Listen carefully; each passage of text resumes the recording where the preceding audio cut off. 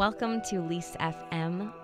Today I'm joined by Lorna Bennett-Samadas, a life coach, meditation teacher, yoga, and bar instructor who celebrates people turning themselves on mentally, physically, and spiritually to live their passion and purpose through freedom and connection. I met Lorna about a year ago when I was just getting into my meditation practice, and I knew that we were soul sisters from the day she brought me out for lavender chai latte, which is, I'm addicted to those.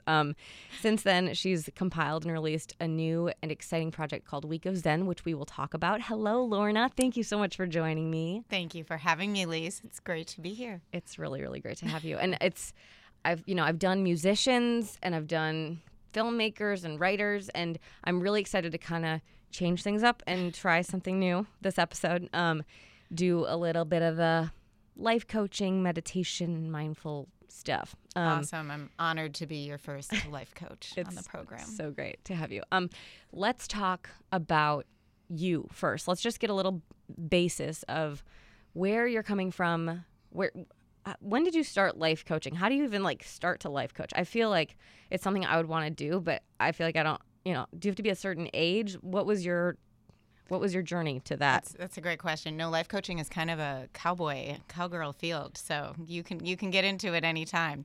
My road to life coaching was not a straight path at all. It was kind of a curvy one. In college, I studied journalism and English. Wow. Yeah, I Familiar actually thought I wanted to go into broadcast journalism. Really? So, so thank you for bringing me back home. Of course. So what was your experience there? Did you ever work in I did not. No. I really did fall in love with writing and ended up being steered more toward public relations, which is what brought me to Chicago. So I'm a Hawkeye, went to the University of Iowa and then graduated and ended up in Chicago in the agency world. So working in healthcare, public relations was where I went. And did that for a while and really, recognized aspects of that I loved and aspects that I did not love so much, and ended up going back and getting my master's degree in education because I knew that I wanted some kind of a change in my life.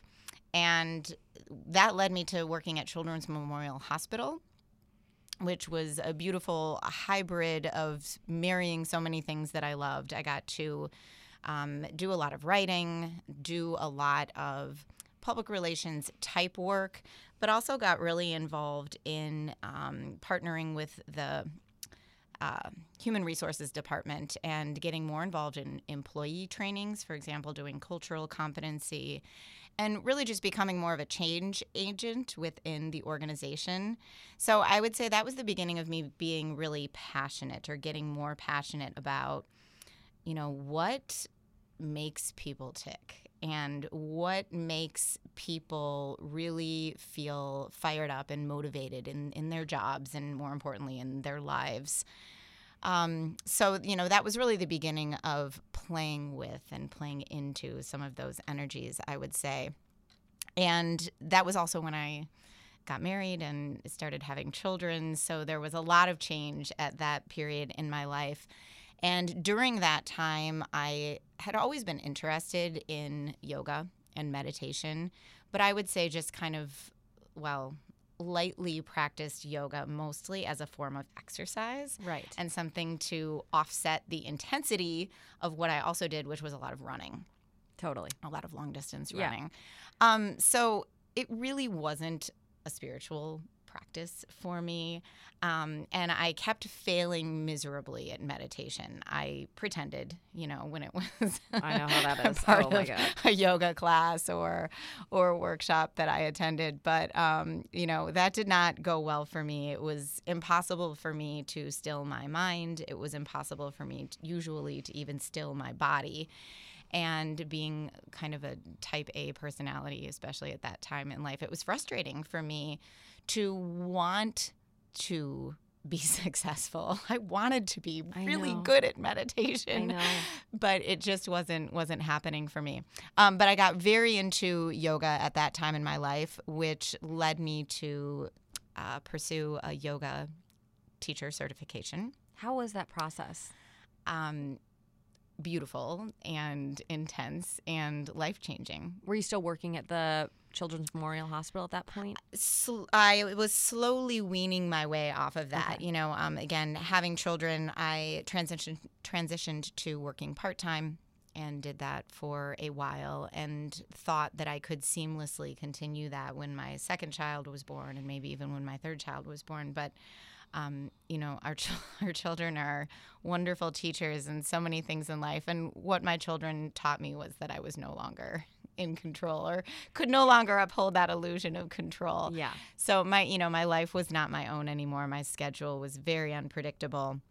And I eventually needed to let go of this scheduled work with children. But, that was a great time, though, for me to dive into yoga. Yeah. Maybe to surrender to it is a better way to say it. And yoga brought me to the Daily Method, which is the exercise bar franchise studio that I ended up opening. Right. In Elmhurst. Yes. And how long that did you... journey slowly but surely brought me to life coaching. Wow. Okay. So it was through the, who was your first student? You don't have to say by name, but what you mean kind of a coaching student? Coaching student. How did that all unfold? Well, my first coaching clients were, in fact, some of my students from the Daily Method and from yoga teaching. And I think that how that unfolded was just very naturally and organically, in that my teaching style involves a lot of incorporating life messages and being really intentional about offering some kind of a theme and weaving that theme throughout the class experience, whether that be in a yoga class or even in the Daily Method. So students, I think, would connect. I would connect with students, and students would connect with me and with whatever themes that we were really practicing deeply with. And often that would organically lead to conversations. Wow, I had a really profound realization when you were talking about this, or, I really connected with this idea, but I want to go deeper into that. And how do I practice this? And most of the questions centered around, how do I make this experience of this class, this hour, my life experience? How do I take it beyond, these studio walls and make this work in my life?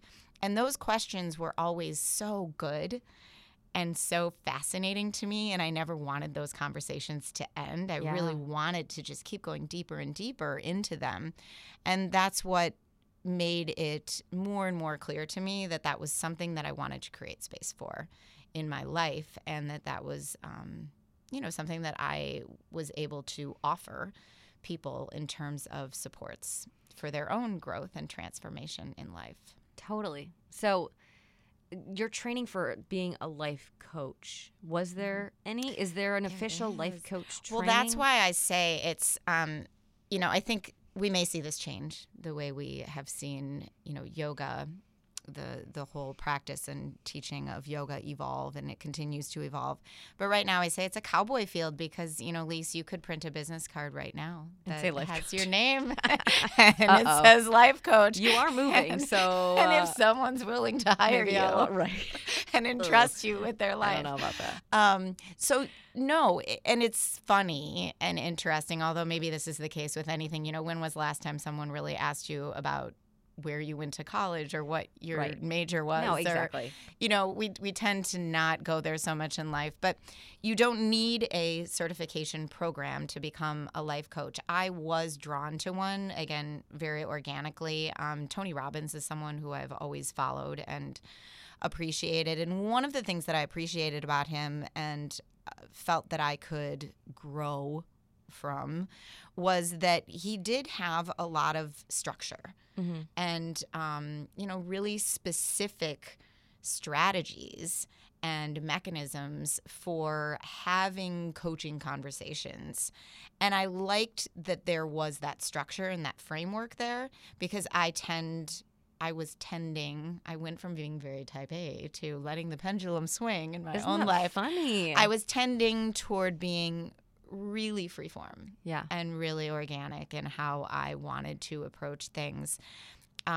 which I still am. There's Life coaching conversations. Right. But it's also now great that I had the structure and support of this certification program. The program is called Robbins Madonnas. Okay. Training for coaches. So I'm grateful that I have now all of that knowledge and all of those tools.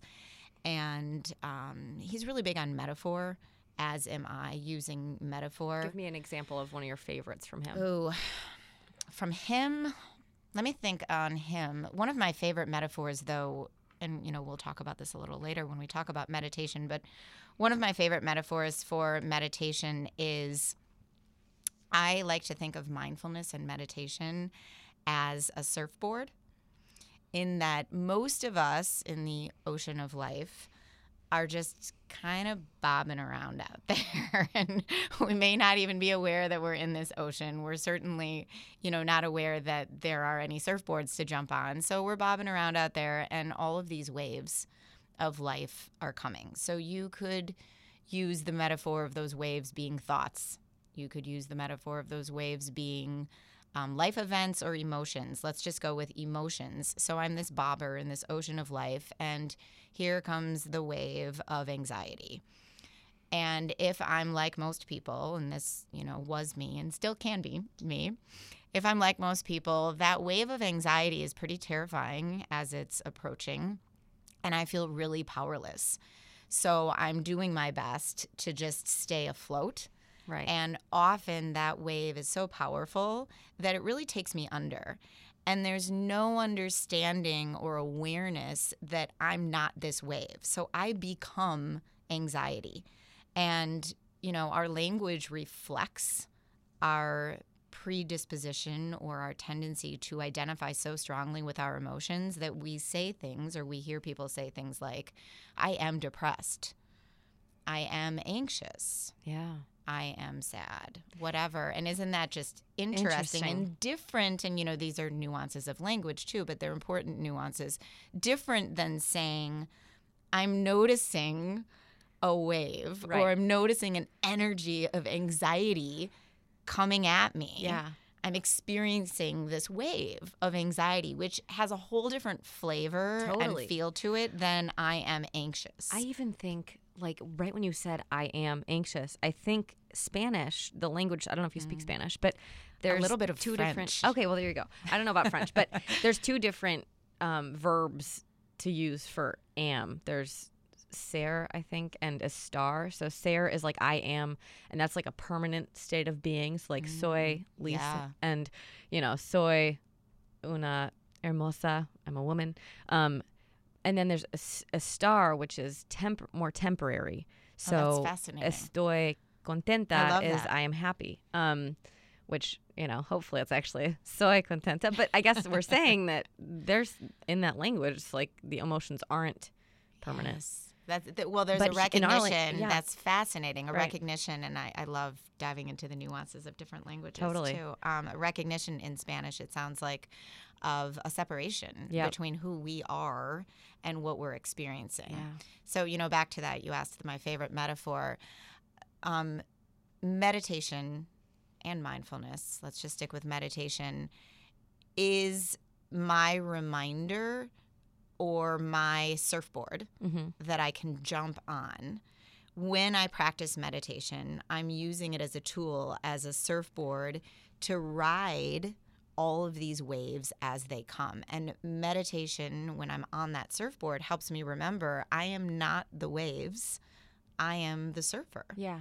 So it doesn't necessarily change the experience. I still, as a surfer on my surfboard, feel the wave of anxiety coming. It's still scary. It's still terrifying. It's still big. It has that same energy. But rather than bobbing around in it, or rather than being taken down by it, I surf it. And that's really a meditation metaphor. That's awesome. That's really, really great. And again, it's kind of like so many people just don't even think to examine that because it's just this Western world that we live in. Yeah.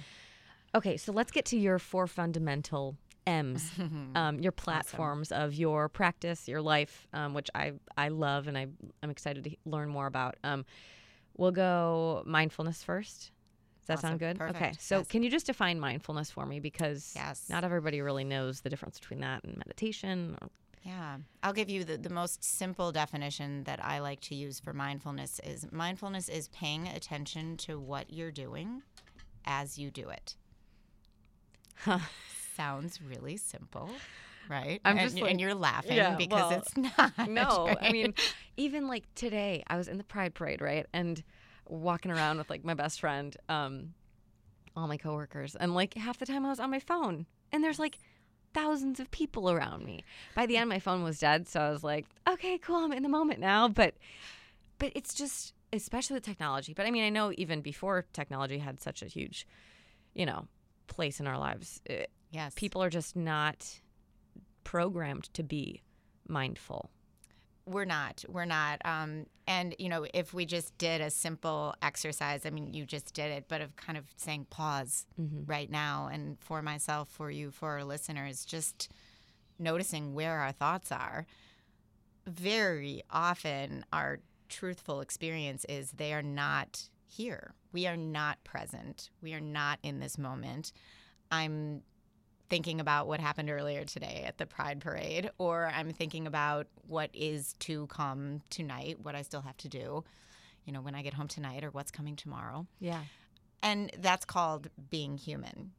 That is the experience of being human, to have that tendency to not be present. That's also our primal brain at work. But mindfulness is a practice. It's many, many micro practices, really.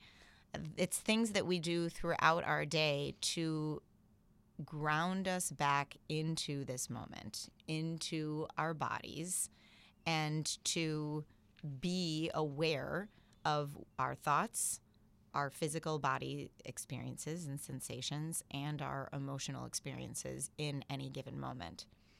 And when we're mindful, when we practice mindfulness, what we're doing is we're inserting a pause between reaction and response. Without mindfulness, going back to that kind of, bobber in the ocean metaphor, but we're just powerless. If we live in primal brain all the time, which many of us do, it's a way to live your entire life.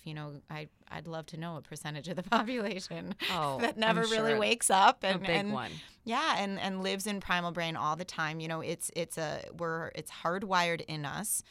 We don't need to feel bad about primal brain or hate on our primal brain, because our primal brain keeps us alive.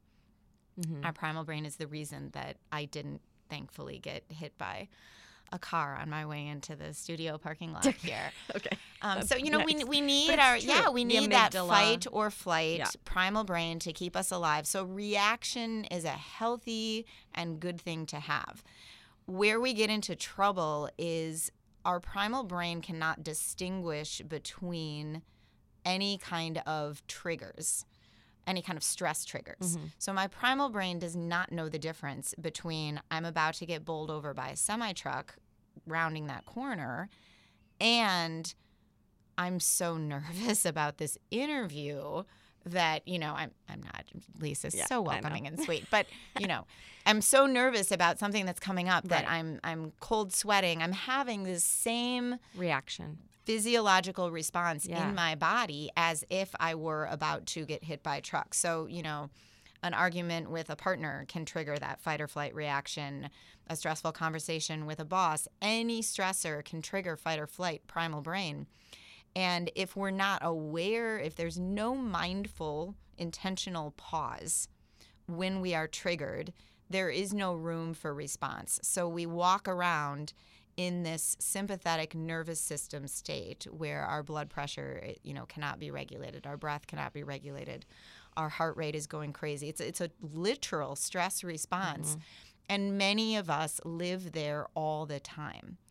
So mindfulness gives us a pause, and mindfulness gives us practices for inserting a space, and simply by taking a breath and I'll give you some specific practices, but there are very easy, simple practices that we can do that return our body like that into parasympathetic nervous system where everything works exactly as it's supposed to. Our breathing regulates, our blood pressure regulates.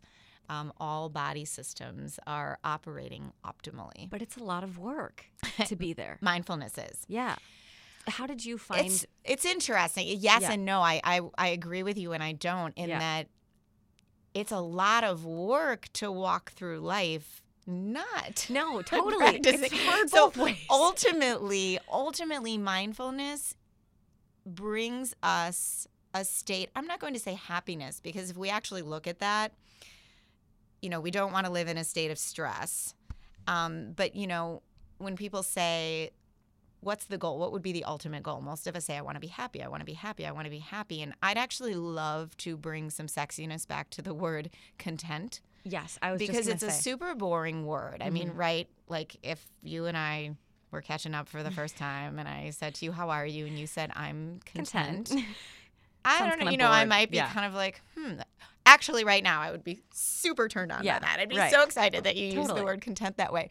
But that contentedness is the optimal state for our body. I think of That's Dr. where we Weil, want to be. because Dr. Weil, my dad is a big, Dr. Weil, big fan, and he's read all his books from the library. And he would tell me about that whole contentedness thing. I think he probably had a whole book on it.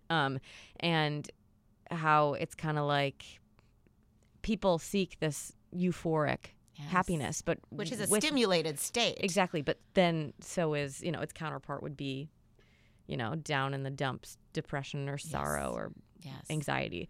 So it's the middle road, which is a very Buddhist concept. Yes. But how did you find mindfulness? Like when did you become that? When did you become aware of it? And what kind of tools did you use, or would you suggest people to use? That is a really good question. I'm going to have to think about that and come back to if I even have memory or awareness of the very first time I heard that word. But I do remember through physical practices, the physical practices of yoga did bring me to that awareness. I had to experience in a physical way, that awareness of finding that place where I was always okay.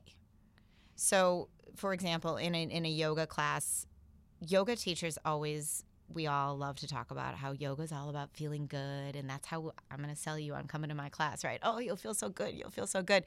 But, I'm going to tell the truth on this program right now. Yoga is not about feeling good.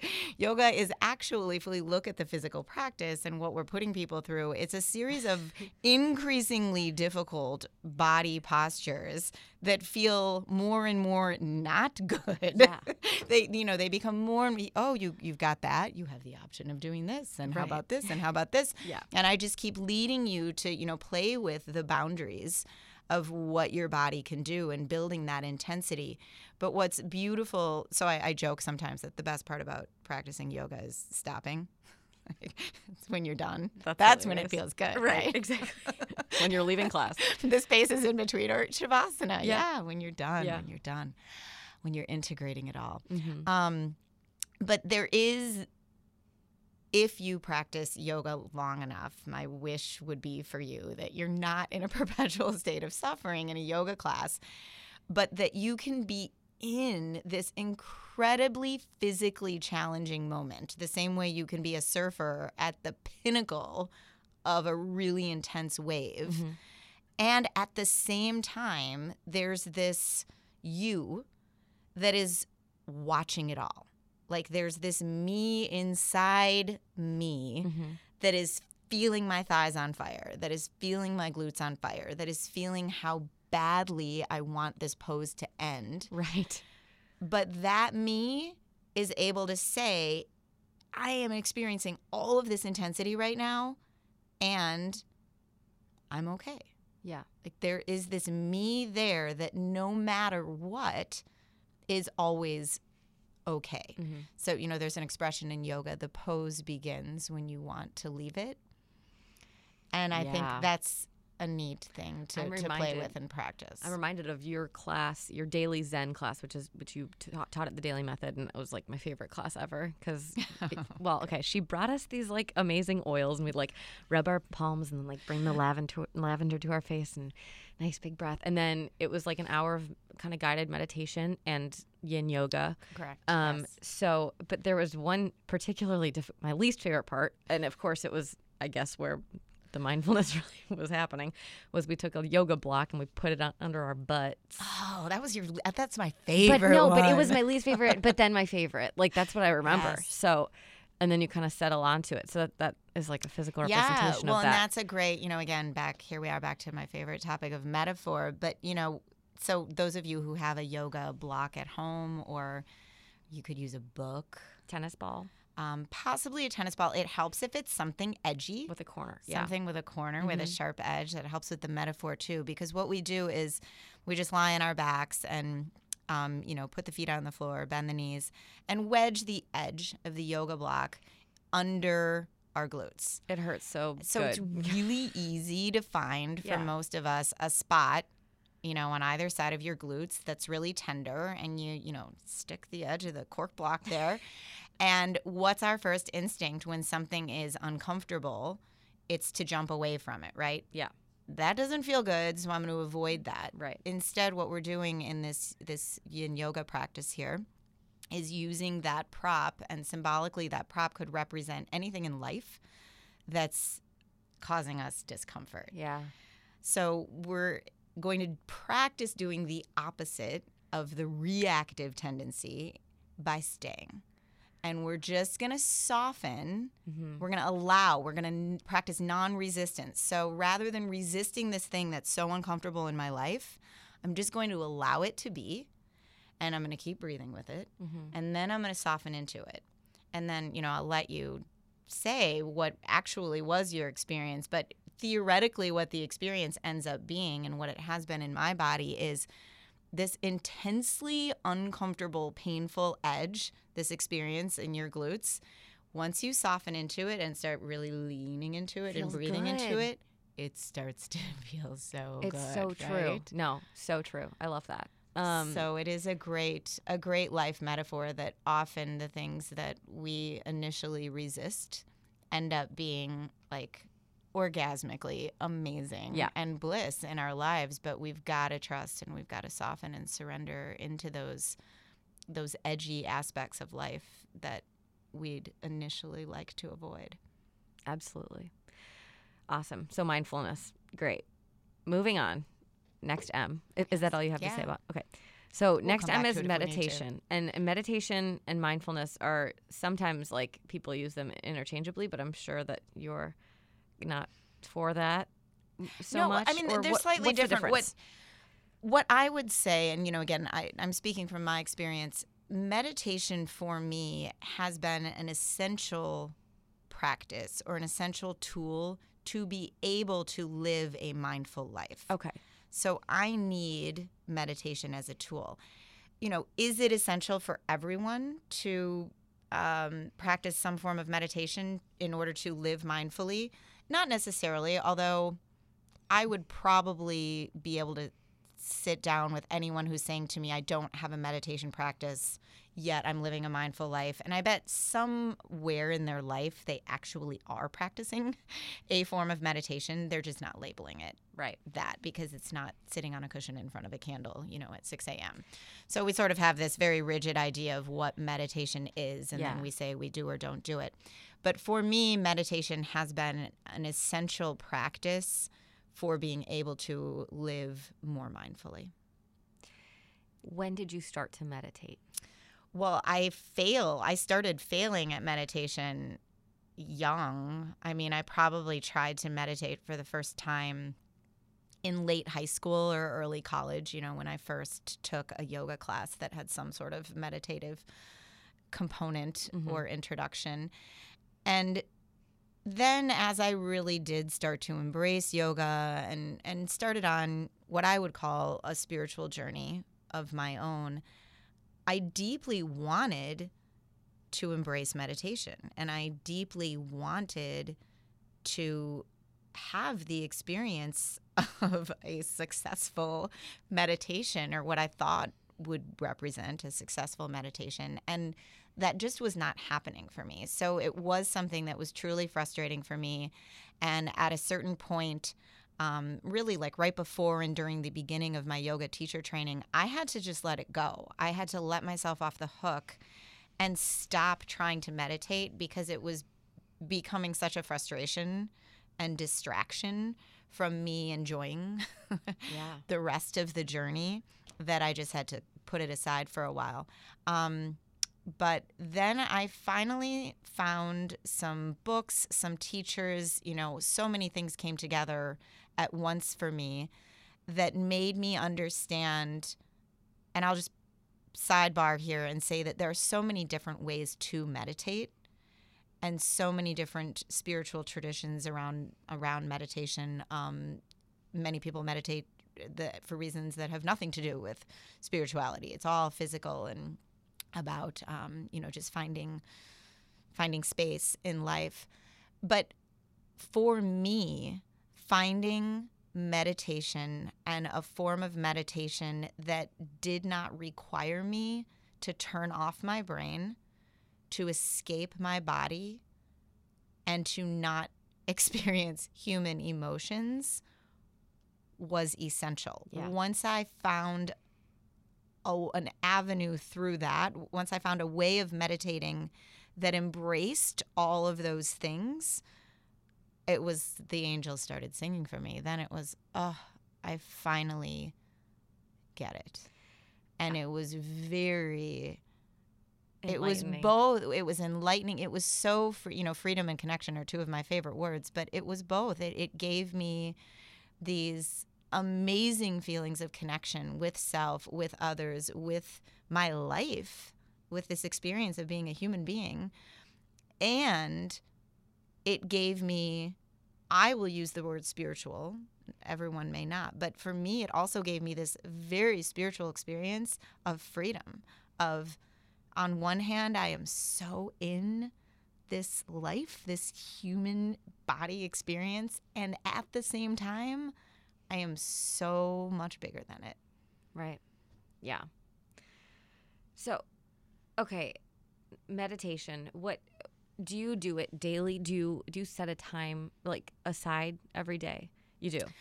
Yes and no. Now, life ebbs and flows, and I am just now feeling that I would like to get back to a more quote-unquote scheduled, seated, formal meditation practice.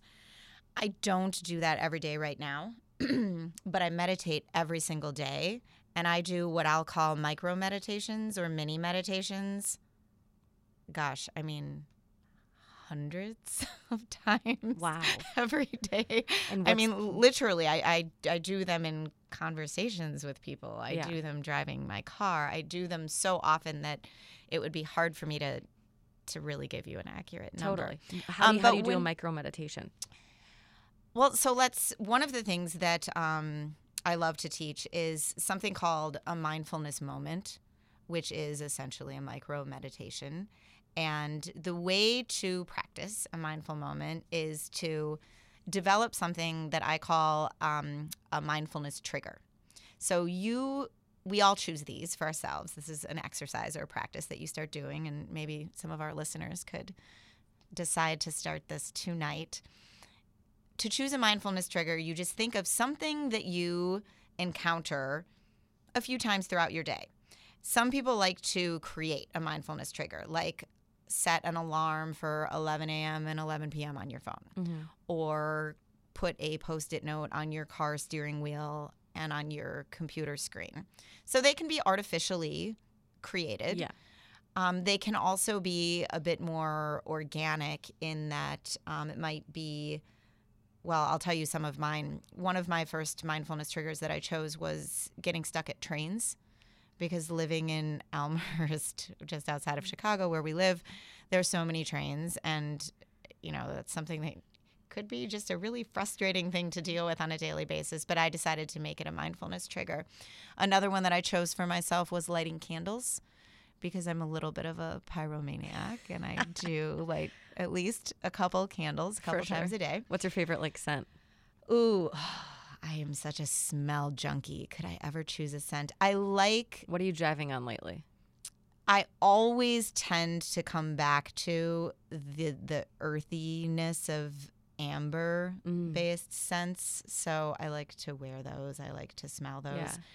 But it's a great question. In an essential oil and in a candle, I can be a little bit all over the map depending on what energy I'm wanting to cultivate. You know, like if I'm needing to be uplifted, those citrusy smells might really draw me. And if I'm needing to, zen out, I might, want something much more earthy, grounding. Like what?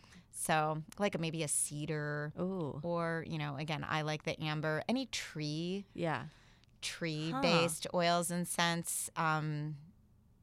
Those work, and we all respond to scents different ways. True. Those for me can work both ways because I can smell, a tree-based oil and feel really stimulated or inspired, motivated.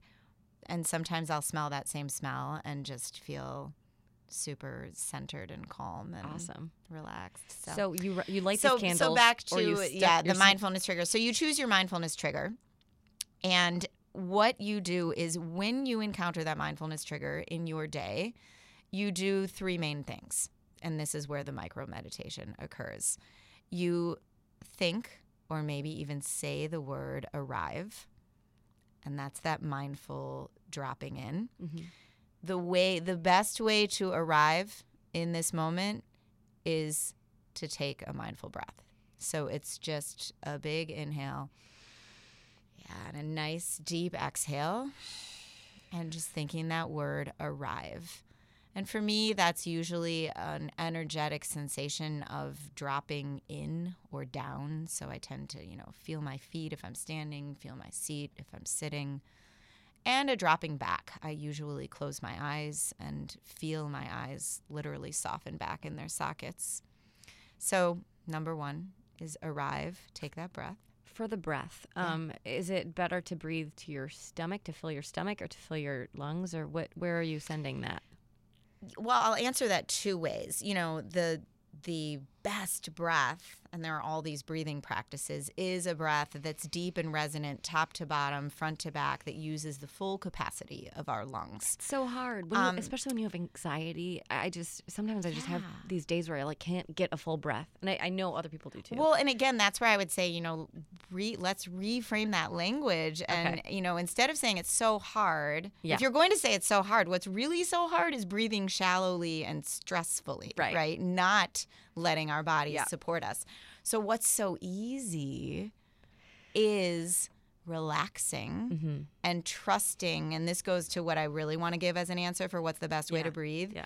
The best way to breathe is the way your body breathes you. Like we can get so, and this is another reason I failed at meditation for many, many, many years. I was so caught up in whatever breathing practices were being offered to me, doing it the right way, counting it the right way. Was I breathing enough into my belly?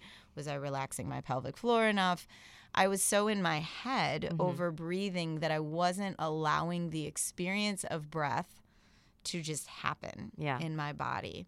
So, for the sake of just starting this new practice of mindful moments, I would say it's just a natural, relaxed breath. And if it helps to, how many times are you going to hear an exercise teacher say this? But if it helps to relax your belly, soften your pelvic floor, that's exactly what needs to happen to just get out of the way of the nice, deep, deep, resonant breath. Okay, so that's step one. So number one is arrive, take the breath.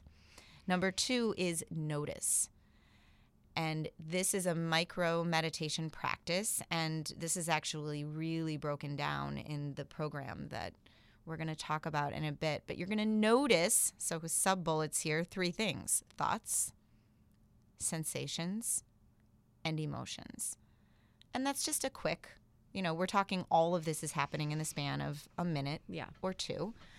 Or maybe just one, because sometimes when we practice arrive, we take that breath and we go right to notice, we will notice right away where our energy is most active. I'll notice if my head if my brain is really on fire and going 90 miles an hour. Yeah. I will notice if I'm in a stress-induced state and my chest is tight or my stomach is in knots.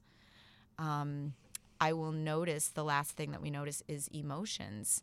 I may notice that I'm experiencing, a really overwhelming emotional wave of sadness right now, or joy, or, so many different things. But we can notice all of those things, or just one of them.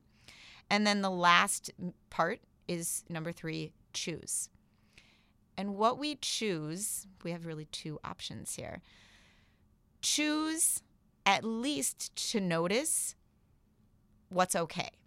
So I say that can be as simple as notice your body's breathing you and notice your heart's beating. Because simply noticing what is okay brings us from, again, that sympathetic, reactive state that we might be walking around in without even knowing it, into the parasympathetic nervous system where everything's okay. My heart is beating, my body's breathing me. If we want to take it a step further, we can take it to choose to notice something good, which is a gratitude practice. And, again, this starts to sound all hokey and hallmarky, and it's gratitude. We're, encountering that word everywhere. I think we start to la it. But gratitude is a really powerful practice because it's impossible to be in a practice of gratitude, i.e. noticing what is present, noticing what is full, noticing what is perfect, noticing what's working. It's impossible to notice all of those amazing things and be in sympathetic nervous system. So we automatically come into that, what was our word? Our content state when we practice gratitude. So noticing something good. Cool. That's so the 3rd step. That's our micro meditation. It's arrive and you breathe. Notice and choose. And choose. So you notice your thoughts, emotions, and surroundings. And sensations. Yep. And then you choose to what? Choose to simply notice what is okay. Okay. Which, let's be honest, on a stressful day or in a stressful moment, simply choosing to notice that I'm not getting chased by a bear. Yeah. Right? That I'm okay. That might be right there, Yeah. my practice of the moment of the day. If in any given moment I can take it that extra step to notice, hey, not only am I not getting chased by a bear, not only am I breathing and my heart is beating here, but I can notice that the sky is so blue and the sun is so bright and I'm feeling the breeze on my skin and I'm having this really blissful moment right now. If I can get to gratitude, even better. Yeah. Very cool. Okay, so that's micro meditation. How about macro meditation? Is that a thing or is that just regular meditation? Do you recommend people start with the micro meditation? Here's what I recommend to start meditation. And this is what our program Week of Zen is all about and is really geared toward, is people like me who are new to meditation or who have tried to meditate and failed, or they are telling themselves they're failing many times. So that's who Week of Zen is for. Yeah. And, again, I am not claiming to teach in Week of Zen all of the different ways to meditate. This is my way. These are my very personal practices that have worked for me in my life. So they're also very practically based. I do use, each meditation is set up with an introduction before we go into the actual meditation. So there's a component of explaining why. Why are we doing what we're about to do? How is this going to benefit your life? I like to know why I'm doing things, or I feel like, frankly, it's a waste of my time. Right. So I appreciate, when someone tells me, hey, here's what you're going to get out of this, and this is why you should spend the next 10 minutes seated in stillness.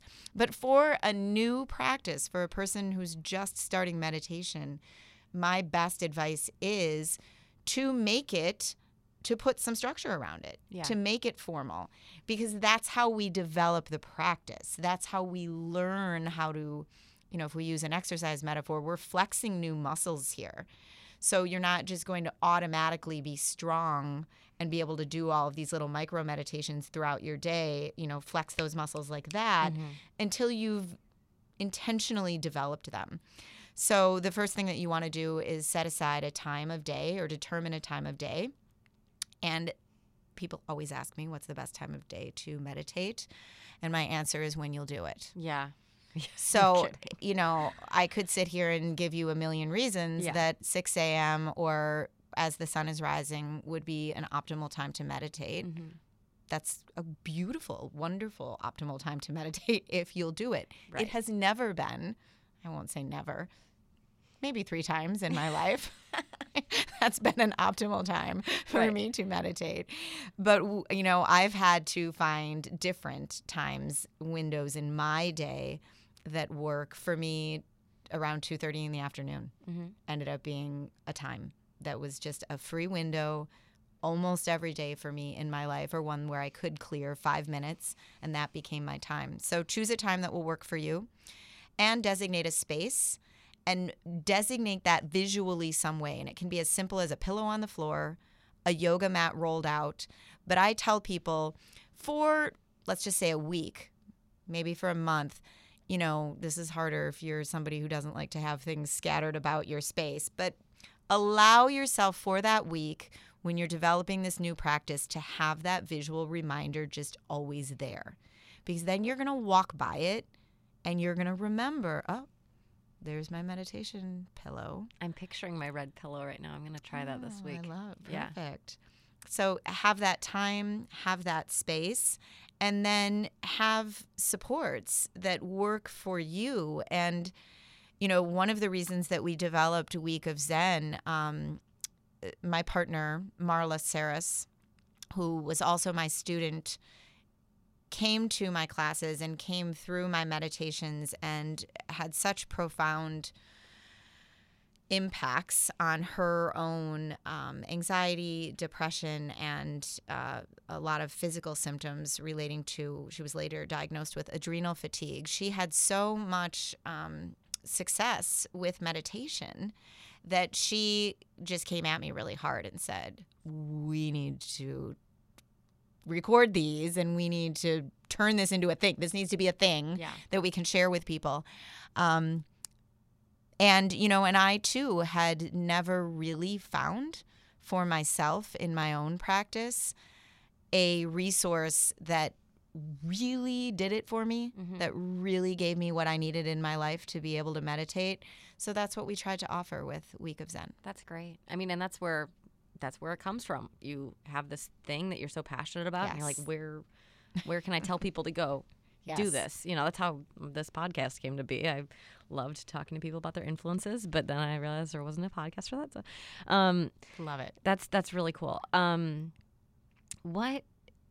So that was my next question, was like, who was your meditation guru, or do you have any words that you remember, you cling on to, spoken by Buddha or whatever, that really ring true for your meditation practice? Good. I mean, in terms of, I do love quotes too. A couple that I come back to often in my own meditation practices, formal and micro meditations.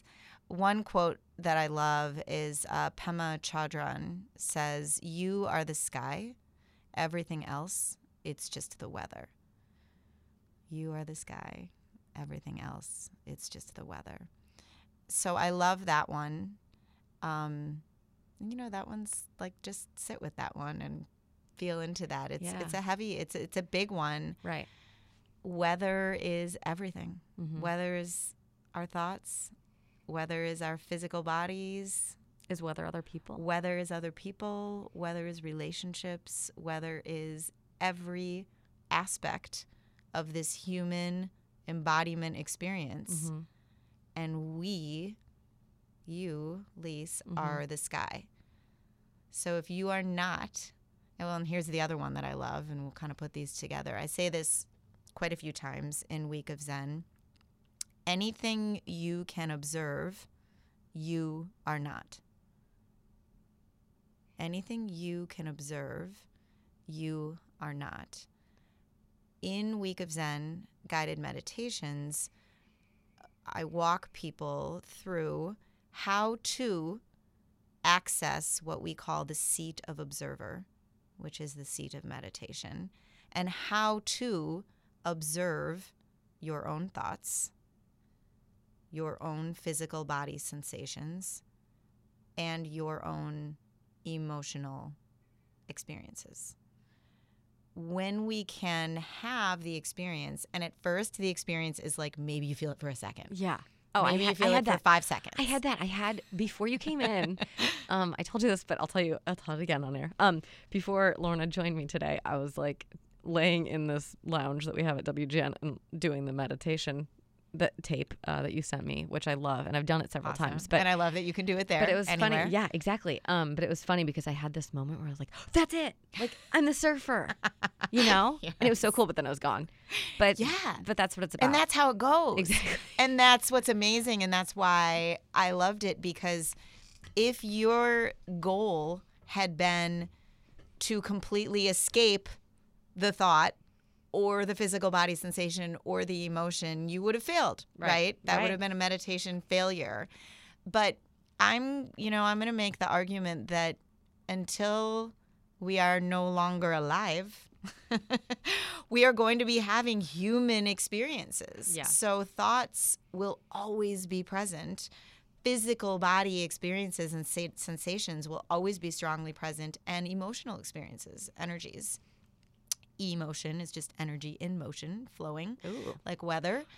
We are going to have all of those things. So Week of Zen and the way that I like to teach meditation teaches us to observe thoughts, sensations, and emotions. And then if we go back to that statement, that simple but profound statement, anything you can observe, you are not. That's crazy. So that's everything. It's everything. And that's where this gets just like trippy. Yeah, for sure. I feel like I'm on smoking trippy, some weed. And, hey, maybe spiritual. Right. For some of us, it's profound. This is where I find God personally. Other people may have different experiences, but sit with that. And if we are not our thoughts, if we are not any of our physical body's experiences or sensations, and if we are not our emotional experiences, who are we? What are we? And this is where it gets trippy and cool, because you're in a realm, you're in a place that really is wordless. Yeah.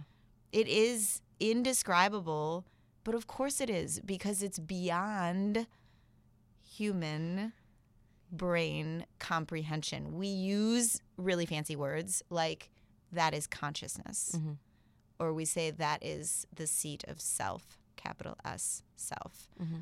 There are plenty of other words that people put on that, but for me, feeling it, whatever that is, was a process of feeling everything it wasn't before I knew where that space even was. Yeah. Wow. Do you have a mantra that you repeat? I don't. I have certain things that I mean, one simple word that I say hundreds of times a day, again, is arrive. Arrive, or be here now. Yeah. Certainly there are a lot of other, I don't necessarily call them mantras, but there are other words that I say to help me release things that aren't serving, to let go. Surrender is another word that I think often or energetically practice with a lot. Soften. I mean, I have a lot of favorite words. I love that. Trust, soften, surrender are It's amazing ones. what language, this is a callback to what we were talking about earlier, but it can do so many good things for you, and then so many not so good things. Well, and funny how we have so many associations around words. I never used to have very many positive associations around the word surrender. Yeah. For example. Right. And now that's become a profoundly powerful word and space for me. Cool. I love that. For some reason, the word moist comes to mind just because so many people hate it. Why is that such a hated word? Know. You know, I hate that word. One of my best friends too. hates that word. I hate the word nipple. Even my children know also. I hate that Really? word. Yes. See, nipple freaks me out. Huh. No, that one doesn't trigger me so much. I don't know what that means. I've nursed 3 children, so maybe that one's just been. I'll get there someday. So, okay, very cool. I had something else, but it's gone because that was just, I was so in that. Yeah, no. Well, so we've talked about mindfulness. We're talking about meditation. Let's move on to motion. Or what is it? Motion? Movement. Movement. Yeah, okay. yeah. Let's go to there. Move to movement. Awesome. Why is that one of the 4 M's? So, you know, I'm about to get into words that can trigger people, but I'm going to just go ahead and say them. You know, we talk in the yogic world a lot about masculine and feminine energies and polarity, and those words can be really loaded because people hear masculine and they think men, and they hear feminine and they think women, and you know, this has nothing to do with what sex genitalia, you know, organs we have. We all have masculine and feminine energies within us, and we can amplify and do practices to strengthen either or both. And when we, you know, play relationally, when we come into the playground of relationships, we choose to embody masculine or feminine, and we have to choose. We have to embody one or the other in order to create polarity, and that's kind of a whole other thing. But movement, if mindfulness and meditation are more under the category of masculine practices, in that, and again, this is not saying men, this is just masculine, in that the masculine is all about doing nothing. It's about spaciousness, being a container, holding space, being. I mean, that is a funny. Yeah. And you laughed because we all, men generally, like, what's the general complaint of men? Yeah. It's like too much, right? Like, back off. Right. Do less. Yeah. Just chill, be. So if mindfulness and meditation are more masculine, space-holding, I'll use that fancy word, consciousness practices, they create this container. Movement is like the goddess. Movement is a very feminine practice. Yeah. And again, mind you, men move too. So women do both, men do both. But, you know, if the masculine is the observer, then the goddess is the dancer. Like, the masculine's the witness, you know, and then the goddess is doing this beautiful dance. So movement practices are practices of life. It's how do we be in our lives? How do we embrace this body? How do we embrace these thoughts? How do we embrace all of these emotional energies, all of these waves, and how do I dance with all of my feminine energy, with all of my goddess energy in that? So that's why that's another one of my M's. We have these masculine practices, and then we have the feminine to balance it. Love that. So which kind of bridges us to our next one too. Right. Yeah. But so sticking up with movement, I think movement, and I think, okay, running, and then like bar class and like working out. But like movement, is it mostly exercise, or are you talking? Yeah, well, larger. Certainly taken literally, you know, there's a reason that there's a reason that I was drawn to be an exercise teacher and a yoga teacher. There's a reason that I'm drawn to move my body when I've had long periods of stillness. You know, we feel that need to just get energy moving. You know, going back to that word emotion. Emotion is energy in motion, and we get in trouble with our emotions when we don't let energy do what it's meant to do, which is naturally flow. Yeah. So we have emotional problems when we either resist Like, oh, here comes anxiety and I'm going to close. I'm not going to let that wave come my way, which is hilarious. How can we stop a wave on the ocean, right? There's no resisting, but we try. Yeah. We try to resist, or we hold. So we let that energy permeate into our body, and then we hold it. Okay.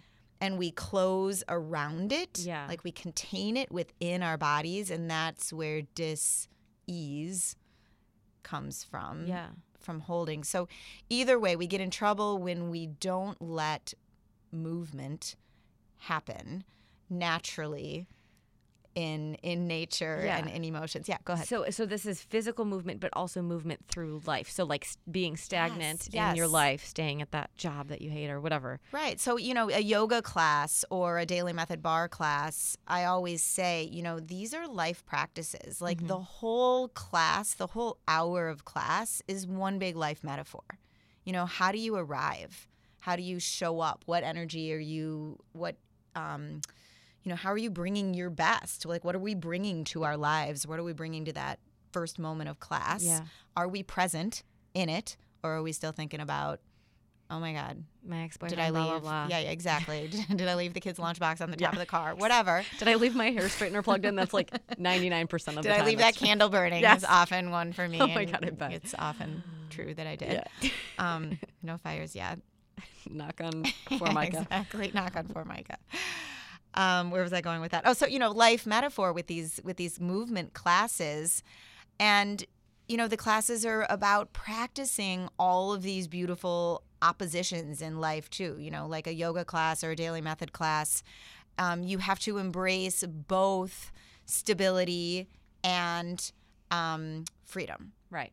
You have to embrace and practice in your body energies of both effort and ease.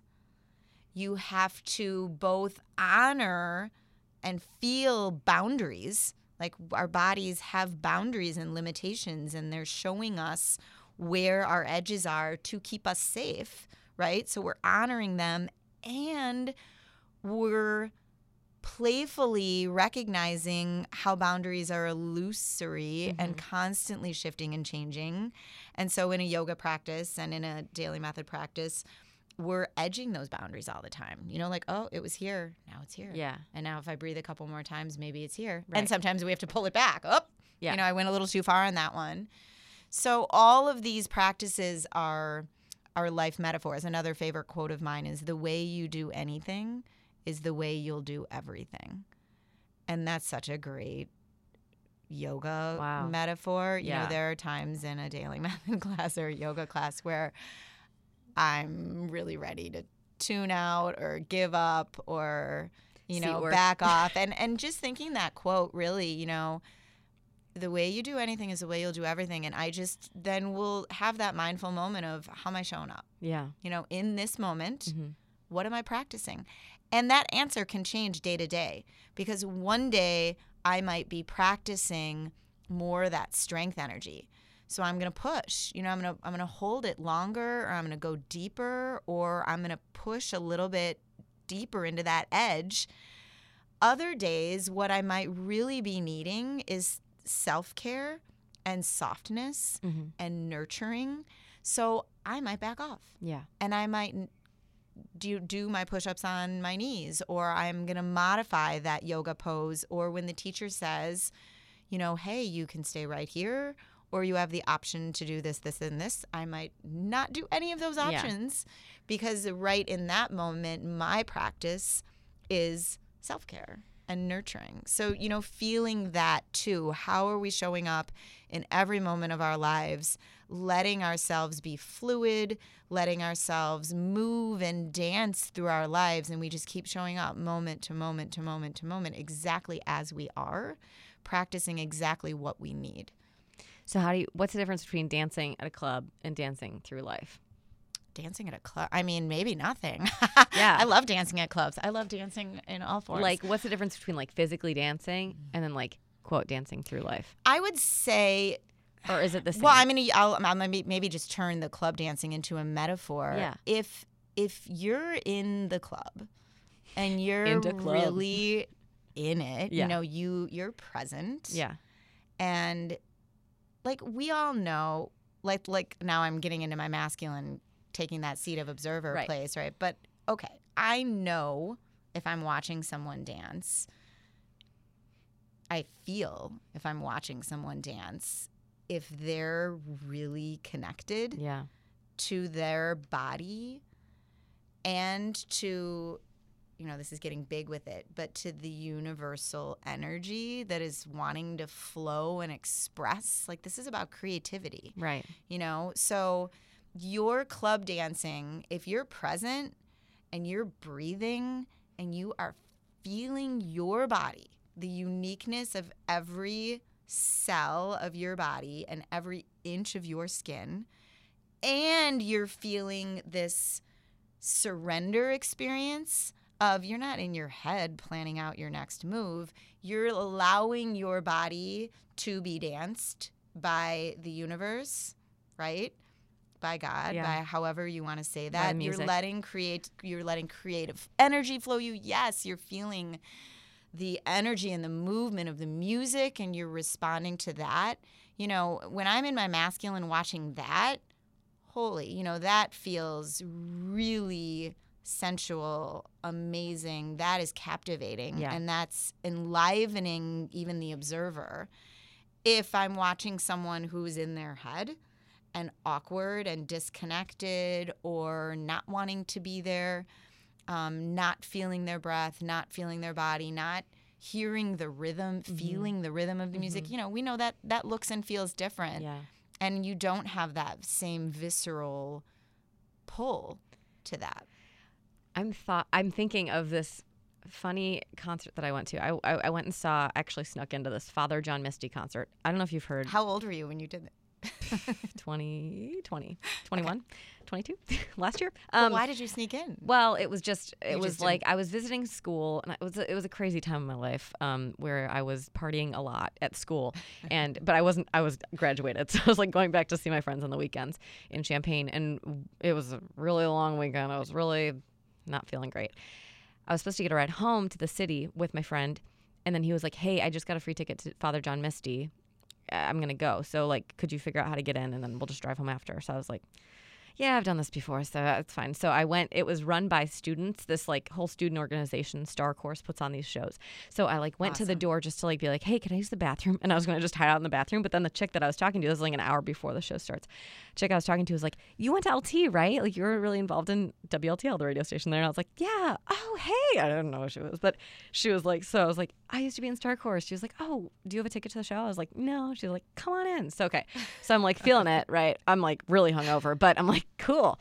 And then my friends came, and they happened to have tickets. They bought the tickets. They were front row, and the seat next to them was empty, of course, because, you know, I was feeling it. I was dancing through that hangover. But what I'm drawing upon now is we're front row, right? There's, like, tons of, like, girls who are, like, freaking out. Father John Misty, he's just, like, this rock and roll, like, really sarcastic songwriting. You'd love it. It's really great. But he's singing, and we're all right at the front of the stage. And I'm just like, I'm not even paying attention because I was just so in it. And everybody else is just like, you know, like hands like throwing themselves at him. And all of a sudden I feel this hand on my head. And it's him at the edge of the stage. Of course. Because he can just see that I'm just like so connected to it. And for like, it and probably then was not at all conscious either. Right. He was not consciously drawn to you. Right. He just felt. Yeah.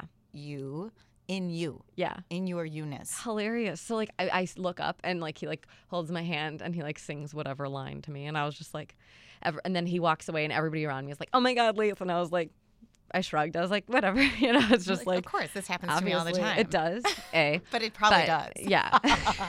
It did back in my Let's be honest. Back in my groupie day. But anyways, I just love that metaphor of the masculine.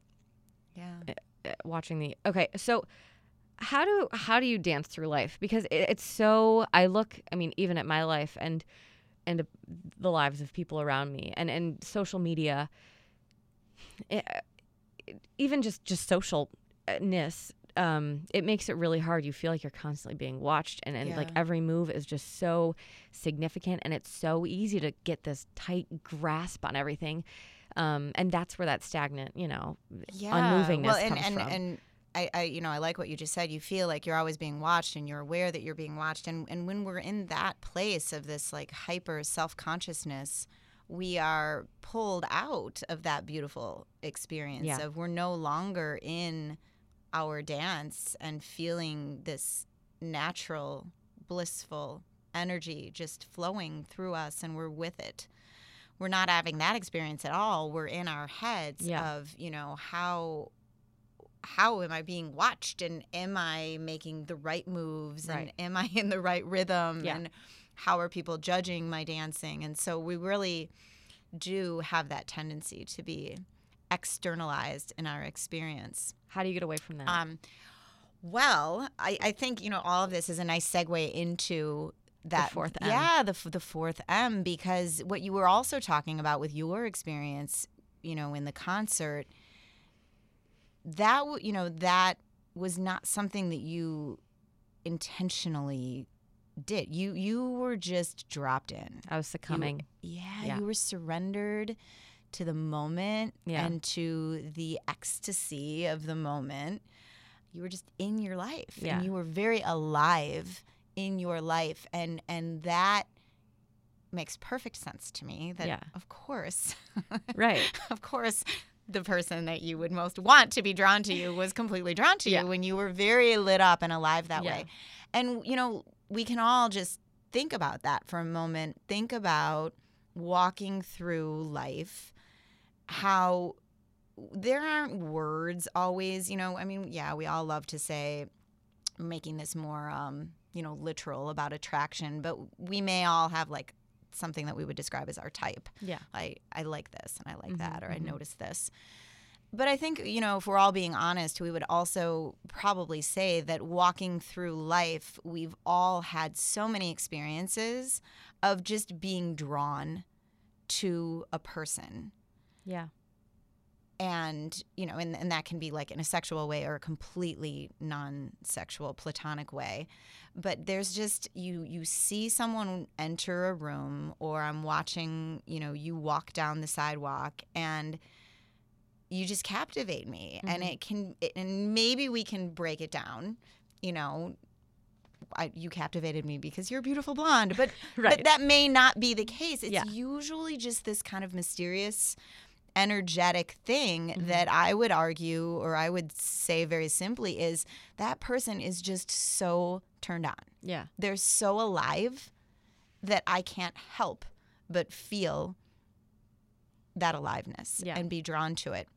So, when I do these 4 M's in some talks, sometimes the 4th M is motivation, talking about that in terms of what lights us up, what fires us up, what internally, not externally, but internally drives us to dance through lives. But, Lise told me that for the purposes of this program, I can use the real word that I really like to use, which is masturbation. So that 4th practice for me, that I coach people into, and this is highly metaphorical. I mean, not that I'm not a big fan of taking it literal too. Literally. But masturbation is a metaphor for how do I, on a daily basis, turn myself on. And when I am asking questions around that for myself, or, if I'm working with you as a client, the questions I would be coaching you to play with and explore would be, when do I feel most alive? When do I really feel my body? When do I really feel that flow, that goddess creative energy? When do my thoughts just feel effortless and fluid and aligned with my spirit and my life, and they're just fluidly directing me in all of the right ways? When emotionally, do I have that sense of just being so awake and aware and alive in my life? And notice I didn't say what turns you on Mm-hmm. or what can someone do to you Right. Yeah. to turn you on, which is normally the way we walk around Yeah. talking about life. It's certainly the way most of us talk about the dance of relationship and coming into partnership with someone. We're all, myself included, we're all pretty good at talking about how things could work transactionally. Mm-hmm. Well, if I do this, then I expect him to do this. Yeah. And if he does that, then I'll do this. Right, right. And this turns me on and that turns me on. And I really like this and I really like that. We're all pretty well versed in articulating those things. But what we're doing when we walk through life that way is we are making not only our happiness, but our okayness conditional. Yeah. I will only be okay, or I will only be happy when this set of external circumstances happens. When it's 75 and sunny, and when this person is in front of me and they're showing up this way, and they're doing these things. So what, again, this is just something to notice and not feel bad about, because we all do this.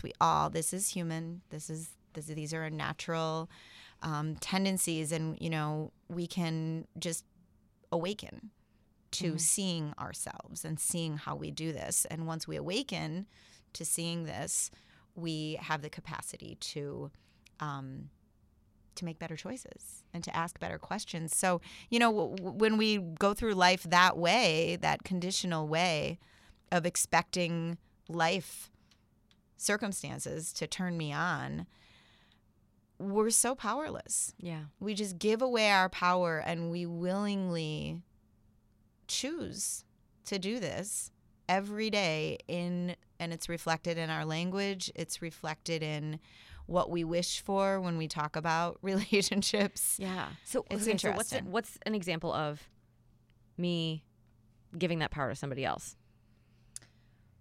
Well, anytime for example, in a relationship, you mean? Or right. Or Yeah. life. Yeah. Anytime we say, or in life, I will relax when I get this job.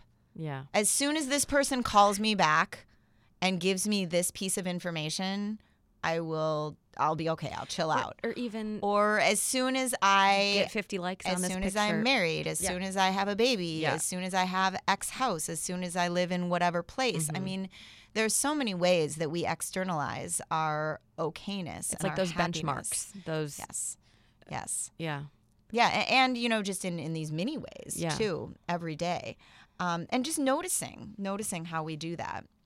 And then go ahead. No, so then how do you flip it on its head? Yeah. How do you turn yourself on in life? Yeah. So one of my favorite exercises to do, and I do this again and again with myself, because we're always changing. Yeah. We don't stay the same in life. So you have to keep checking in with yourself too. But I love to do this for myself, and I love to guide clients through this, is what, Lise, if you were to design a whole perfect day of foreplay. Let's run with this metaphor, and you can take. Hi, Mom. You could take this as literally or as metaphorically as you want, but imagine that you have the power to design a day that is perfectly set up. Yeah. To turn you on. What would that day look like? How would you walk through that day? What choices would you make? I mean, you're designing this. So, you wake up in the morning, and this is where I encourage people to journal, write this down, and get really sensual about it. So engage all of your senses. When you wake up in the morning, and you open your eyes, what's the first thing that you are feeling and noticing? Well, I try, after reading The Secret, to wake up and have a moment before I get out of bed and like try to, this is like what the lady in The Secret said, like fill yourself with gratitude so that Love when it. you stand up, your right foot hits the ground and you say thank, and your left foot hits the ground and you say you. But mostly, really, I roll out of bed, look for my glasses, which have inevitably fallen onto the ground, curse at that, or like have to call my, somebody into the room to help me find them, put my glasses on, and then I'm like, okay, so this is the ideal world. Yeah. Well, ideally it's sunny, but then that's something else that it's out of my control. So I will make myself tea or a Love it. smoothie, something healthy, and I don't have to work on this day. Or, well, maybe I do have to work. Maybe you Is do, this- but how the specific important is I love that. So I already love a couple things. You went Okay. to, tea or a smoothie. And again, we just are slowing everything down here for Yeah. the purposes of this exercise, and let's just dive into tea Right. and the sensual experience Okay. of making a cup of tea. Yeah.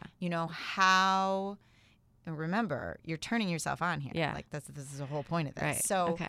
what vessel Yeah. are you choosing? Do you like to have one of those big cups that you have to have two hands to hold it? Or Yes. do you have a tiny little delicate Okay. favorite?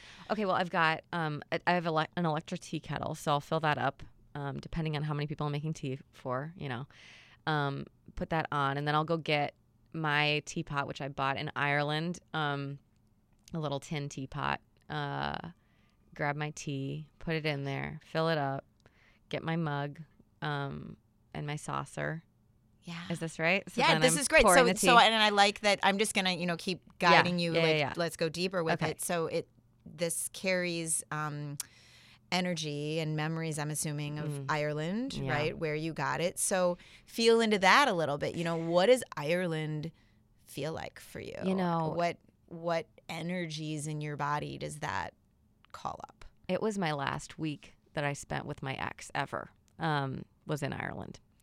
And we stayed with his family in the Irish countryside. And, they're super Catholic, wonderful people, but we had to sleep in separate bedrooms because we weren't married. And I was fine with that because at that point the relationship was on the outs. Wow, I'm getting really real. So I bought this teapot because I hadn't bought anything for me on that whole trip because I was paying for his rent and paying for our travels and shit. And so I bought the teapot and it was like my thing. I put it in my carry-on, came back to the States, and my luggage was lost, but I still had my carry-on. I still had that Wow. goddamn teapot. So it does have a lot of, Yeah. I do have a lot of attachment to it. But attachment, I know, is something that, well, we don't even have to tackle that piece right well, now. I would say, so using that teapot, if it carries, energy that doesn't feel good to you, then choose a different one. No, but it's if good. it feels It's good, like- I'm gonna throw some words at you. Yeah. But maybe for you, some of the energy of using that or remembering that is that it represents, your self-care, your self-nurturing, your what's a word? I almost want to say like you being whimsical, but a little like you allowed yourself to purchase something that you didn't need, but that you loved, that brought you joy. Right. So, that's a cool goddess energy right there. So I'm going to argue that choosing this particular vessel for your tea has all of this goddess energy around it. And to make part of your experience of making tea feeling that. Yeah. And then what tea do you choose? Are you choosing like the quick, easy grocery store Earl Grey because let's just go, get our way to work? Or are you choosing the tea that you also, the way you would pick out a gift for someone? Like I chose this tea because the packaging is spectacular. Right. So sexy. And then I open it and the smell good. is just transports me to my happy place. And then, slow down that whole ritual almost as if you're making tea in a movie. Yeah. It's the goddess dance. You're turning that tea ritual into this goddess dance. But my point is, we can go through, and we just broke down like making a cup of tea, really stretched that out, engaging all of the senses and imagining that. So this exercise can take some time. In fact, my life coach, Maureen Muldoon, gave me a form of this exercise. You know Maureen as well. Love her. Calling it, I think she called it Date with the Divine. And she told me to take a whole day. So a whole day of me in a place that felt nurturing and sweet and free of distractions. By yourself. Journal. And I was supposed to have a date with the divine. And this was, I believe, the only assignment she gave me. And trust me, you can stretch this out. It took me all day to create this perfect day. So that's what she called yours? It. Bullet points. Oh my goodness, what was my day of foreplay? I don't. Well, let me finish my thought, and then I'll go back to. I can bullet point some of them, but it's noticing the whole point. The whole why do this exercise. The whole point is, let's notice the ways that we turn ourselves on. Mm-hmm.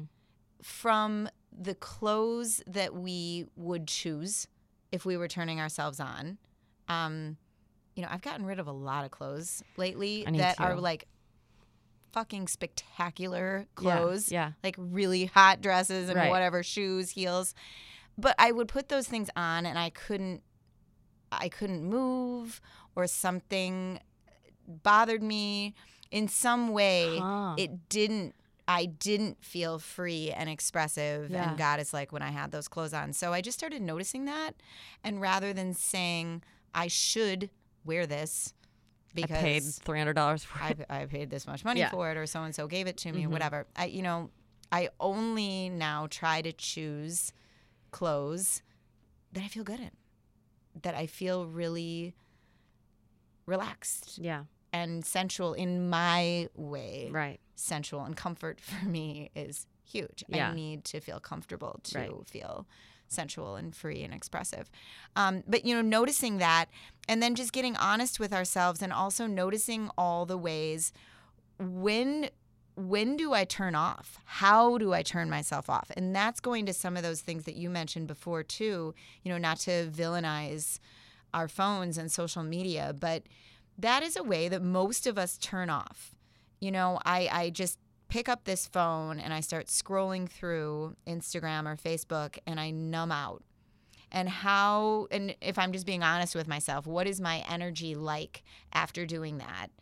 Do I feel invigorated? Do I feel alive? Do I feel inspired? And do I feel ready to flow and goddess dance through my life? Or do I feel kind of depleted, depressed? Maybe I've just done some comparing my life to everybody else's and feeling inadequate. So let's just compare the practices of what would it feel like to design the way we would script a movie, a whole day of foreplay for ourselves, to dress ourselves that way, to ingest visually that way, to ingest the music, the sounds, to put ourselves, ingesting in our ears what turns us on, to do all of that versus walking through our days, doing all of these things unconsciously. This is totally unconscious, turning ourselves off, which is why it totally makes sense that our conversations with our girlfriends at the end of those days revolve around, well, what does he need to do? Right? What does my partner need to do? Or, again, this doesn't have to be romantic. This can be like our mother, our father, our kids. If only my kids would, ... I would be okay. I would feel okay. Let's take the burden off these other people and these other circumstances that have to align so perfectly, and ask ourselves better questions. How do I turn myself on mentally, physically, and spiritually every day? And what would it feel like? What would it really feel like? Like, you've got to feel into that with all of your senses and even beyond the five senses. What would it feel like to walk through life that way? And don't we all know, not with words necessarily, but haven't we all had the experience of being in the presence of someone who's that turned on? Yes, but here's my yes, but. Yeah. Because I can just, I'm listening to this and I'm loving it, but I'm like thinking, okay, so like I do that for a day, one day out of the week, and then I'm like back to like normal. Like, I feel like a big thing with this is people are listening and they're like, cool, but like that's not practical. How the hell am I supposed to like be this like magical floating fairy all the time? There's bad news in the world. Yeah. There's bad shit going on in my life. Blah blah blah blah blah. Yeah. How do you Yep. masturbate all the time? You know, and like it is it sustainable? Is it practical? Tell me what you would say to the doubters, and you can keep that brief. I mean, we don't Yep. have to. I focus would on that. I would say these are all practices, and it may not be now. Mm-hmm. And for most of us, what the experience is I'm 43. So a beautiful thing about being where I am in life is I've done it that other way for a long time. And you do it that way until you can't. It becomes like it's sort of flipping that language of, you're saying to me, it's really hard. It's really hard to live these goddess practices. It's really hard to live constantly checking in with myself and turning myself on and tuning in and not taking care of everybody else and not externalizing. And, my answer is it's really hard. It becomes at a certain point in life really hard to keep doing that. In fact, when change happens is when that becomes so painful that a crisis occurs. Mm-hmm. Mm-hmm. And a breakdown occurs. Yeah. And those breakdowns end up being beautiful breakthroughs. Right. But sometimes that is The turning point. the cycle. Yeah. Wow. Yeah. I love that. And I think what this all comes back to is really self-love, which I guess masturbation, duh. Yes. But thinking about yourself as like your best friend, as cheesy as that sounds. And I'm the first person to tell you that I've had body image issues for my whole life. I second guess, all of these negative treatments of Yes. myself. But it's gotten better. And after a car accident, it sometimes takes that big thing from the universe to shake it all up. But it doesn't have to. So Yeah. It doesn't have to. And that's, it's a beautiful thing to notice whether, our listeners are at this time in their lives feeling that I am a hot mess. I am in the middle of a breakdown right now. That is to me the most amazing, exciting, perfectly imperfect, awesome place to be. yeah. Because it means, if we use another metaphor, a caterpillar metaphor, it means that we're in the goo. Exactly. The mud. The caterpillar, once it gets invisible in that chrysalis stage, nobody gets to see this. And this is an important metaphor too, because usually when we're in crisis, when we're in breakdown, we're very isolated. We're very lonely. We feel very lonely in crisis because we are. We're in this chrysalis. We're no longer a caterpillar. That got too painful and uncomfortable to keep living that way. We've crawled into this cocoon.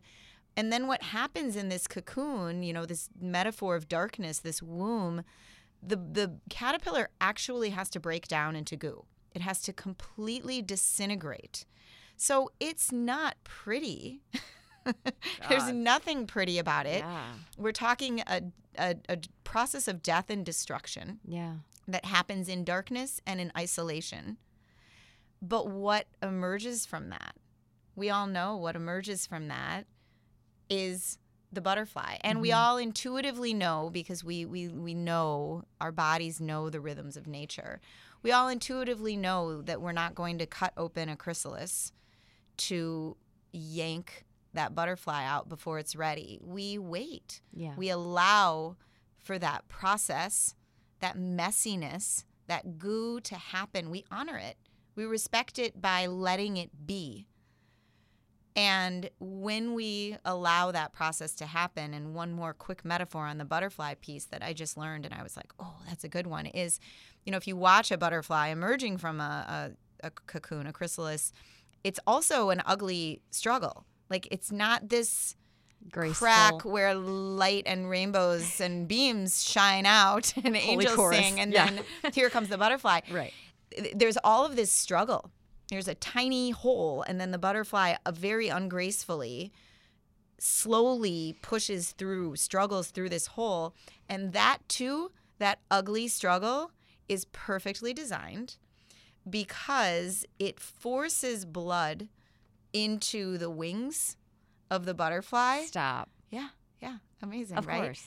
And without that struggle, if I were to slice that hole open prematurely to, in a good effort to help this beautiful butterfly emerge, if I deprive the butterfly of the struggle, it will never fly. Will never fly. So isn't that a beautiful metaphor too for ourselves? Be patient. Allow ourselves to be messy. Allow ourselves to be in the goo. Allow ourselves to be in the struggle. We need the struggle.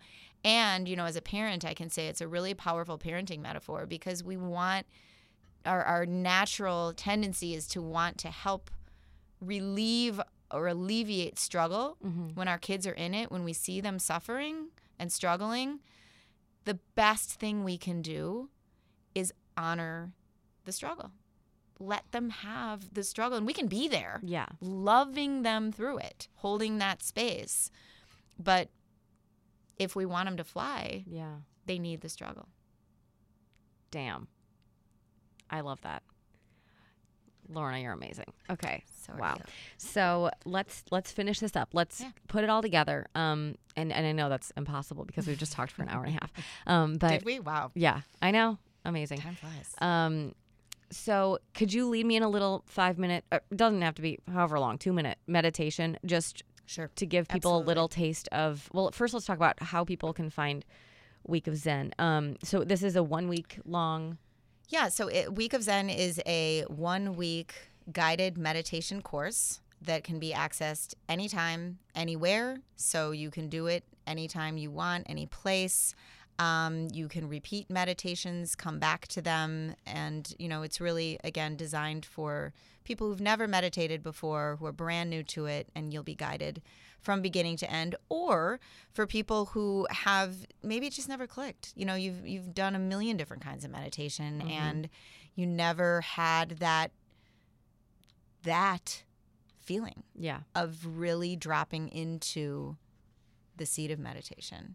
I can't promise that the way I practice will work for you because different things work for different people. But this is what has worked for me. This is what I love. And this is my personal practice, on a daily basis in my own life. So signing up for the Week of Meditation or Week of Zen is you go to weekofzen.com. Yep. And you put in your info. Yeah, so you can follow us. We do have an Instagram presence if you'd like to follow us there for inspiration and posts. To sign up for Week of Zen, just go to the website. You can feel free to scroll through lots of great information, my story, Marla's story, tons of Q&A on what you're probably wondering already about meditation and how this all works. And at any point when you're ready you got enough information, you're ready to go, just click purchase, and then you will receive an email immediately guiding you to or linking you to your first meditation. You'll continue to get one email daily throughout the Week of Zen, but these are your meditations then to keep. So you can download them or access them forever and ever. Amen. Cool. On the website. And we're working on a follow-up offering. So if you love Week 1, my personal request would, or if you don't, if you love it or if you hate it, my personal request would be please give us feedback and let me know what your experience is so that we can, really make some adjustments and maybe make our second offering even better. But my hope is that you'll have a great experience and that you will be able to take pieces of this and then make meditation your own. Yeah. Create your own empowered practice, and someday you'll be able to have this conversation with someone else and say, well, this is what I do. Yeah. And maybe this would work for you too. And you can teach Teach your partner, teach your friends, teach your kids. Let it spread throughout the world, because that will make the world a better place. Yes. Okay, so without further ado, shall we meditate? I hate to put you on the spot, but no, let's do it. Okay. Let's do it. Awesome. So take a comfortable seat wherever you are. If you have tight hips or any discomfort in your back, it is perfectly fine to sit on an elevated cushion, or maybe even support your spine by resting against a wall. Some people also feel more comfortable meditating in a chair. So find your comfortable seat, close your eyes, and arrive. Just think and feel that word, arrive, and notice if you perhaps have not yet. Just keep saying the word arrive and feel yourself drop into your body, drop into this moment. Feel the groundedness of your seat. Eyes closed and soft, hands can just rest gently on your legs, in between your knees and thighs. Feel your body breathing you, and simply by relaxing your belly, your pelvis, your core, allow your breath to become naturally deeper, lower, and more relaxing, more easeful. Soften your eyes back, physically feeling your eyes relax in their sockets, and visualizing yourself drop back behind the thinking brain. The same way you would drop to the back row of a movie theater. Visualize your brain and your thoughts projecting onto a movie screen. Your brain is that movie screen. You might notice that your thoughts are fast at first. Just keep arriving again and again. Anytime you fall out, arrive again. Keep softening back again. And see if you can drop into that seat, drop back in that movie theater where you can observe your own thoughts.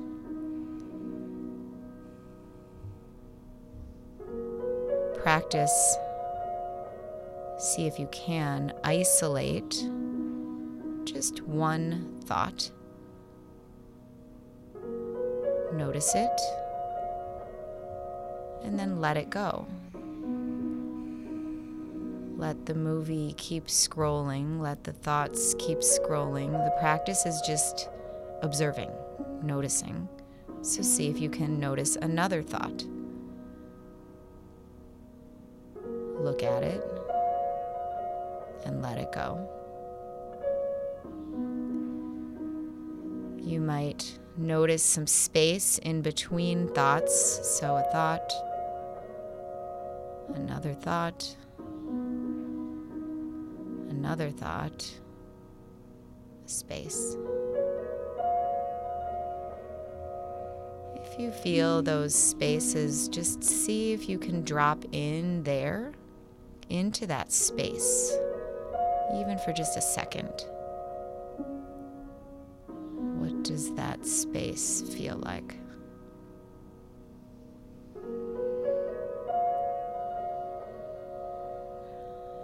Again, this is a practice. Keep arriving.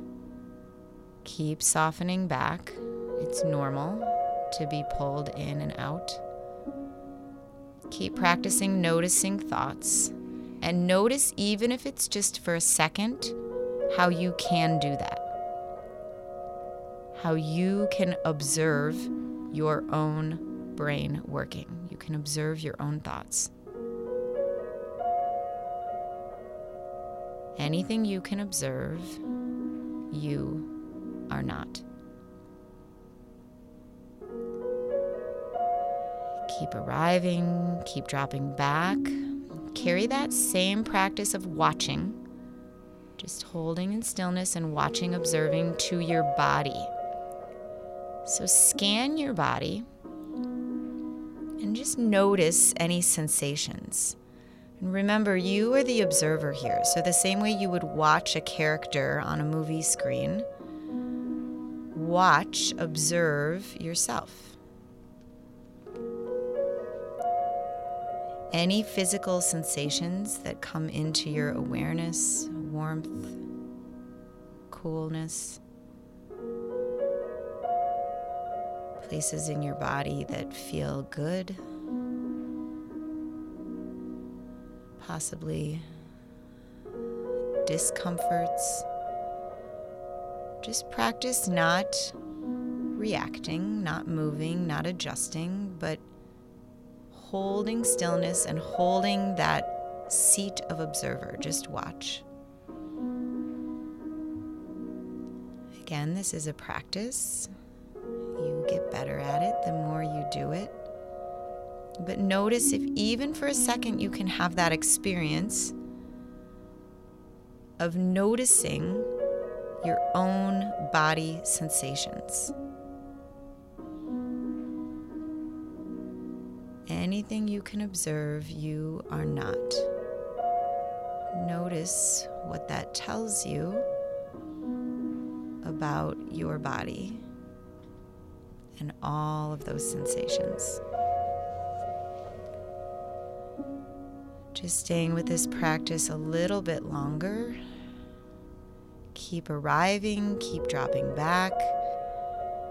And now allow your awareness to observe any emotional energy that may be in or around your experience right now. It's okay if nothing comes into your awareness. Just stay with whatever arises, thoughts, sensations. If you are aware of any emotional energy around you, something you may be resisting feeling, or even something that you may be holding within you, notice where emotion may be stuck in resistance or in holding, and just give it the attention of your breath, your awareness. Allow that emotion to flow and watch it. Watch it the way you would watch a character on a movie having a beautiful emotional experience. Watch that wave happen.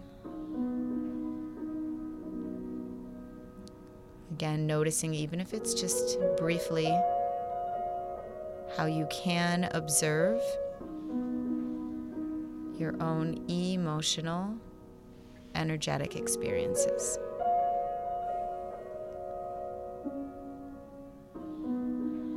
Letting your body naturally breathing you, just practicing relaxing into a deeper breath, relaxing into the support of your body right here, right now. Take a few more breaths, noticing anything that comes up, thoughts, sensations, emotional energy. Just practice softening behind it all. Come into the back of that movie theater and just watch it.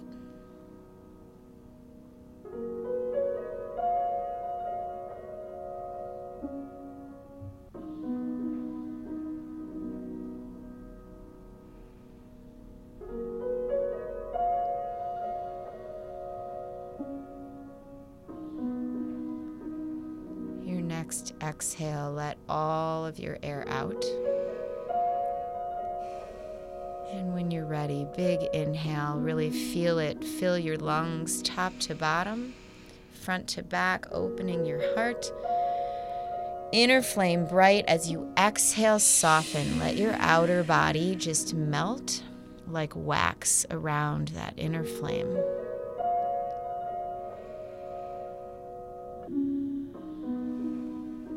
You are the sky. Everything else It's just the weather.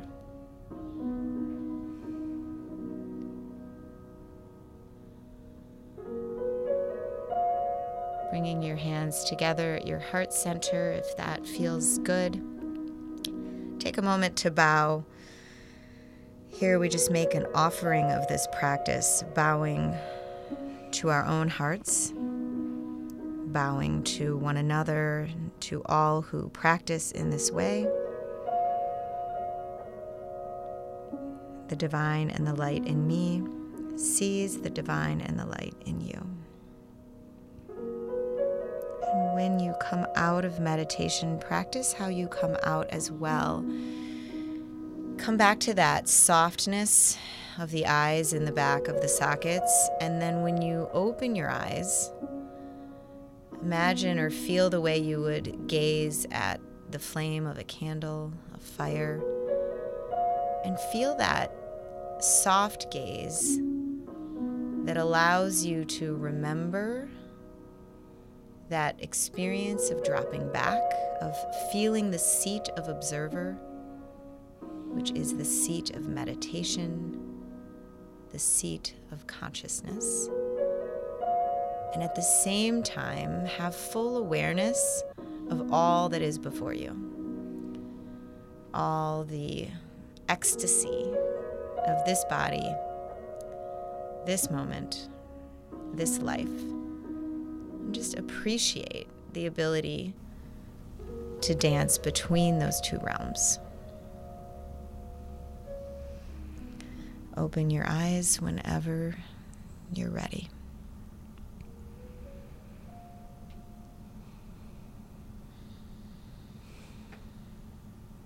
Namaste. Namaste. Thank you so much, Lorna. That was a trip in the best way. I'm so glad it was trippy. Seriously. I never thought that I'd be orgasmic. Even? Right? Oh, totally. Never thought I'd be meditating on the mic. And it, now maybe you'll do it every day. Oh my God, maybe I will. Actually, I will. Not maybe. Thank you so much for joining me. Thank you so much for having me. Really Let's fun. do it again. Oh, absolutely. You can find more information about Week of Zen by going to weekofzen.com. Find out more about Lorna and all of her amazingness. Lorna Bennett Samadas.com. I'll include those links on my Facebook page, lease.fm. Thank you so much for joining me. Best of luck to you in your move. Thank you. I'm going to miss you, but that's why FaceTime exists. And thank you. Awesome. What are parting words? It's a practice. Yeah. All of this. It's all a practice. And where you are is exactly where you're supposed to be. Thank you. This is Lease FM.